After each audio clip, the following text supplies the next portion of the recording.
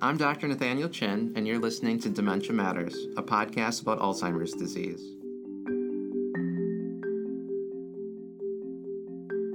Dementia Matters is a production of the Wisconsin Alzheimer's Disease Research Center. Our goal is to educate listeners on the latest news in Alzheimer's disease research and caregiver strategies. Thanks for joining us. Welcome back to Dementia Matters. Today I'm joined by Dr. Paul Seidler, Assistant Professor of Pharmacology and Pharmaceutical Sciences at the University of Southern California, Mann School of Pharmacy and Pharmaceutical Sciences. Dr. Seidler's research delves into areas such as amyloid disaggregation, structural biology, and proteostasis, and he has extensively researched the interactions of pathological proteins with therapeutic molecules. His recent study, published in Nature Communications, explores how molecules found in green tea affect tau, one of the proteins commonly associated with Alzheimer's disease, which could lead to new developments in Alzheimer's treatments in the future. Dr. Seidler, welcome to Dementia Matters. Great to be here, Nate. Thank you. Now, I'm going to confess that as an avid green tea consumer, I am very interested in your work and the findings from your study. I am hopeful that you'll be able to share some positive news, or at least some hopeful news for our listeners who also enjoy a hot cup of green tea during their day. So let me start by asking you, your study was focused on the tau protein, not amyloid, not one of the other proteins linked. Why tau? I got interested in tau almost 10 years ago when a lot of different amyloid therapies were being tested. And it was two things were becoming clear. First of all, that amyloid therapies were really well on their way to doing what they were going to do. And that tau was really kind of the last frontier in my eyes that is needed to get in check in order to really manage Alzheimer's disease. So in the case of Alzheimer's, you can see two primary pathologies occurring: amyloid plaques occurring outside of the cells of the brain, and then tangles of the protein tau occurring inside of neurons. And the tangles of tau, turns out, as PET imaging has allowed realizations in the last several years, it can be seen that tau aggregation coincides with the first memory impairments in Alzheimer's disease, and that as tau aggregation continues to accrue, the symptoms of dementia and brain atrophy worsen. So the thinking is that you really need to get tau aggregation under control along with amyloid beta. And I think it's a really important point, Paul, is that so amyloid and tau are important as we are thinking about Alzheimer's disease and what that process looks like. But it is tau that is more correlated with what a person is actually experiencing, the symptoms of thinking change. And so, of course, it makes sense then that one would want to find out ways to prevent or break down tau. But I mean, it must be difficult because you mentioned tau is in a brain cell. So is it as easy to get to tau as it is to amyloid? No, unfortunately, that's really been a major roadblock over the last several years. So, we've seen that the anti-amyloid antibodies that have produced some effects in slowing dementia symptoms in the clinic, are promising, and yet the same approaches using monoclonal antibodies directed against tau aggregates really have not produced the results that clinicians and scientists have wanted to see. And the reason is because antibodies tend to work very well outside of the cells because they don't cross cell membranes. But when you're starting to target intracellular proteins, unfortunately, antibodies aren't really the most straightforward option. So as a result of that, we've really had to go back to square one and reinvent the wheel, whereas it would have been nice if we could have just applied the methodologies that are working, to tackle tau. I mean, it seems like you have a harder task here. Have a drug that addresses tau in a brain cell, create a drug that gets through the blood-brain barrier, gets through the membrane of a brain cell, then locates the tau, and then does what you hope it does. In some respects, yes. In other respects, we stand on the shoulders of giants, right? So likewise, I'm not reinventing the wheel here. The approaches that we have been attempting and using really are tried and true approaches in drug discovery over the last, half a century. in terms of structure-based design. We're just applying new methodologies that didn't exist 5 or 10 years ago. So we can take new capabilities and new approaches to achieve these measures. That's really exciting. It's nice to know that how science builds upon itself, and you're able to use or able to do something that you just couldn't do 5 years ago. Now, I want to get into the topic itself because Mhm. you've been working with this compound called EGCG, and you'll explain that to me in a second. But it's commonly found in green tea. And so I'd like to know, what's significant about these molecules or this molecule that's found in green tea, especially as we think about brain health. Why did you go to this compound? Yeah. So the story of how I actually got interested in EGCG, it was a slow evolution project of many failed experiments, as it turns out. I had started out trying to design drugs, drug like molecules to inhibit the process of aggregation. So if you have an aggregate or a fiber of tau, that tau has the ability to recruit new molecules of tau to it. So it catalyzes it's the aggregation of tau. And so we were using structures to design inhibitors of tau, and somebody suggested to me, hey, why don't you take some natural product chemicals that are said in the literature to bind to amyloid types of fibrils and see if you can use one as a control for your experiments. So that's where I started using EGCG. What worked great in the assays, and so then my goal became, well, I'm going to make something better than EGCG. And after quite some time, I couldn't make something that was better than EGCG. And I decided I should study EGCG and figure out how the heck it's working. And luckily, that coincided with a number of technological breakthroughs in the field that enabled us to really start to tease apart mechanistically how EGCG is working. It is funny how things just happen to come together, though. And I appreciate the honesty in failed projects leading to a successful one. So then, with that in mind, what did you do in the study that we're talking about, and what did you find? Yeah. So, when I sort of doubled down and decided to start investigating EGCG as a tau inhibitor, the first question that really came to mind was, is it really even having a direct effect on tau? So the kinds of experiments we were doing are in cells, right, where we can take a chemical, add it to the cell, and look at its effect on the tau aggregation inside the cell. Well, a lot of chemicals can upregulate different pathways, which maybe have indirect effects, right? Important in their own right, we were really interested in identifying something that could bind to tau and have an effect on tau. So I made recombinant fibers of tau, synthetic fibers from the lab, and measured the binding of EGCG to the tau fibers by a process called ITC. It's calorimetry. It measures the heat of binding. Mhm. And before that experiment, I saved a little bit of sample, and then after that experiment, I took a little bit of sample and I put them both onto a grid for electron microscopy. Now, before the experiment, I could see there were fibers everywhere by using the electron microscope. After the experiment, I could barely find any fibrils, and I thought, well, I must have messed up when I was making the grid. So I went back to the sample and took some more, and now it had been a couple hours later. Made the grid. It was even worse. There's no fibers anywhere, and then I realized maybe we're onto something. Maybe the fibers are disappearing for a reason.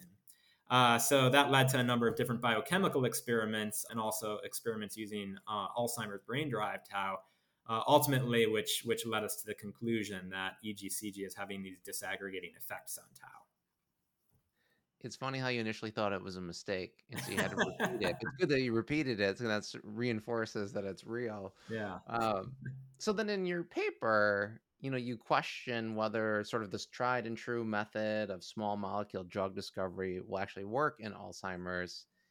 And what do you mean by that? And what does your study suggest when you think about the methods of how we do this? Yeah, so I mean the conventional way structure-based drug discovery works is if we think in terms of, say, an enzyme and a substrate, right? So the enzyme has a structure which houses an active site, and the active site can bind to a substrate, small molecule, and do chemistry on it, essentially. So if we want to make a drug for that enzyme, we have a bullseye. We know exactly where we want to put a drug molecule to elicit the effect.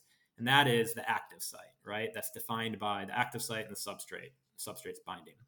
So really one of the greatest challenges with amyloid and tau fibril drug discovery is where's the bullseye? Where do we put a drug molecule to elicit a desired effect? And I would say that that knowledge has been lacking for a long time in the field, which is one of the reasons that we've had a hard time designing drugs for Alzheimer's disease and other related diseases. So what the first thing that the most at the most fundamental level, the contribution that we've made is that we've identified a druggable site on the Alzheimer's tau filament. That gives us a bullseye. We now know where to direct molecules. We know what surface we want to hit to elicit an inhibitory effect. Mechanistically, we start to tease apart additional information about how we might want a small molecule to interact and what we might want it to do to the fibril in order to elicit those inhibitory effects. So we've first of all at the most basic level, we've just mapped it out and said here's where you want to put something, and then in a more chemical mechanistic perspective, we start to understand what features of the small molecule we might want to exploit in order to harness an inhibitory effect. Are there other bullseyes that are known for the tau protein? At the moment, I'm gonna say no. However, there is now another binding site that is defined by PET ligand. So we talked early on about the imaging studies. Well, the imaging studies are guided by radioactive small molecules that bind to tau. And they do bind to a different site. So far, it's not been shown that anything that binds to this PET ligand site has inhibitory activity, but that's something that we're now investigating. So you have found a bullseye on this protein, and we want this protein to break down. But you can also study, well, how is it actually doing it? How is it breaking down this protein? Are there other ways we can do this more efficiently, more effectively? And so there's still a lot to be done, Mm-hmm. sounds like. So then I want to take a step back and get to a question which I'm assuming a lot of my listeners are thinking about too, which is, well, does this mean that green tea by itself is a good way to maintain brain health or prevent Alzheimer's disease? Are you a supporter of green tea because it has this compound EGCG? I mean, there's clearly a lot of beneficial effects to green teas. They're loaded with good natural products. Now, the primary limitation is how much of this stuff can make it from your gut to your bloodstream and then from your bloodstream to your brain. So the first challenge is that the physiochemical nature of the natural products, these polyphenols, tends to limit the amount of them that could even in principle make it into the brain or across the cell membrane. Now, that's not to say that none does. I think studies have shown that some do. Some concentration does make it to the brain, and some concentration can cross the cell membrane. So I do think that there could be long-term consequences, good consequences to consuming these kinds of things over decades to support healthier aging, and that's a study. We are doing a study to look at that, and I think a lot of epidemiological evidence also suggests that there's beneficial long-term consequences. Right now, that being said, different natural products we're starting to recognize can. It's not just about the fundamental chemical itself, but rather its interactions with itself. So we have discovered some natural product polyphenols that can actually bond together in ways that shield their hydrophilic character, which potentially could allow them to have more hydrophobic behavior. So there might be, when we think about drug discovery, we tend to think about just the drug itself and less about how it interacts as a formulation. And it turns out there might be formulation solutions to some of these difficulties as well. So I'm going to ask you to explain to our listeners hydrophilic, hydrophobic, and why that matters in the Hmm. context of drugs and trying to treat this tau protein. Yeah, sure. So hydrophilic is a water loving molecule, and hydrophobic is a water fearing molecule. And these polyphenols have a number of groups that can hydrogen bond, so interact with aqueous water based materials essentially. And this is one of the things that allows them to bind to the tau fibers and disaggregate the tau fibers. So it's an important part of their bioactivity. However, the brain is shielded by a hydrophobic barrier. So molecules that are hydrophilic will have a very difficult time finding a little pathway through that hydrophobic barrier. Okay, thank you for that explanation. Yeah. And then going back to your answer, I think it's really important for us to hear that, you've shown that this compound EGCG breaks down the tau fibrils, but you're using, certain concentrations, you're using them in certain cells that are not in the human body. And so there is a difference, right, between what you've done and what you're now looking at, which is human consumption. So Mhm. for our T listeners, you're not saying, "Oh, this is going to do it." It's that there is a relationship though, and you're Right. exploring further in human beings. That's right. Yeah. So then based on your findings, what potential new treatments or interventions might be on the horizon for Alzheimer's disease? Well, I do think that tau therapies are really in the next horizon, and I tend to think that it's going to be a small molecule therapy. So the approaches that my lab is investigating, particularly, are small molecules that bind to the tangles of tau to either elicit disaggregating effects, meaning that they reverse the tangles, thereby inhibiting their effects, or another way is to potentially bind and target those tangles and neutralize their effects. So you basically make a neutralizing coat around the fibril, so that way it's not seen by the cell in a toxic or harmful way anymore. So, and this is something that we talk about a lot in research is, so this compound would be potentially beneficial, but you have to have the tau fibrils already Mhm. forming to break them down. But now you're talking about potentially preventing the buildup of toxic tau fibrils. And so in essence, even getting earlier and earlier in helping people potentially because they may not even have the tau fully formulated if you're going to use the therapy that way. Yeah, most definitely. That's yeah, yet another approach, which is of course to target what they call the monomer, so the pre-aggregated form, and really prevent it from aggregating. So that's another approach that a lot of labs are taking. That sounds very exciting. You're speaking more and more to this idea of prevention as much as Hmm. treatment. So, in the broad context of drug discovery and Alzheimer's research, where do you see the most promise or potential breakthroughs in the next decade? Well, I think it's going to be combination therapy. So I think that it's pretty clear that the amyloid beta therapies are making some headway, but they're not going to do it on their own. I think we're going to see big improvements in the therapeutic management of Alzheimer's disease as we start to break into these pharmaceutical grade tau inhibitors. So, when I say that, I mean chemicals that have the potency of EGCG but have better brain permeation. So chemicals that can really enter the CNS space, get inside of the neurons, and neutralize the tau. So those combination therapies with the anti-amyloid treatments are going to be really important in changing the course of disease.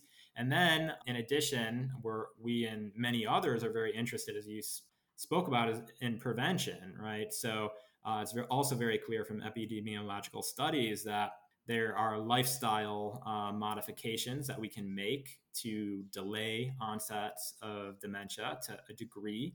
And in my way of thinking, there's no good reason to not supplement healthy lifestyles with these, polyphenol rich chemicals and supplements for sort of potentially long term benefit to healthier aging.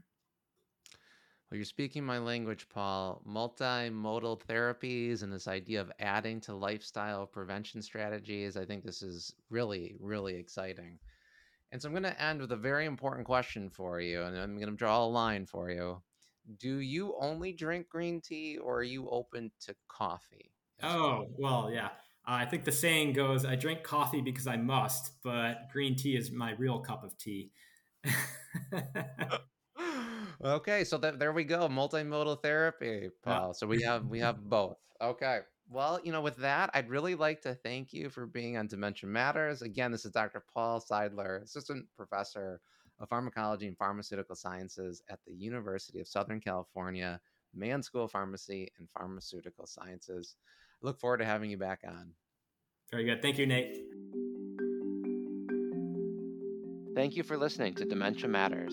Follow us on Apple Podcasts, Spotify, Google Podcasts, or wherever you listen. Or tell your smart speaker to play the Dementia Matters podcast. Please rate us on your favorite podcast app. It helps other people find our show and lets us know how we're doing. Dementia Matters is brought to you by the Wisconsin Alzheimer's Disease Research Center at the University of Wisconsin-Madison. It receives funding from private, university, state, and national sources, including a grant from the National Institutes on Aging for Alzheimer's Disease Research Centers. This episode of Dementia Matters was produced by Amy Lambright Murphy and Kaylin Rowerdink and edited by Taylor Eberhardt. Our musical jingle is Cases to Rest by Blue Dot Sessions. To learn more about the Wisconsin Alzheimer's Disease Research Center, check out our website at adrc.wisc.edu. That's adrc.wisc.edu, and follow us on Facebook and Twitter. If you have questions or comments, please email us at dementiamatters@medicine.wisc.edu. Thanks for listening.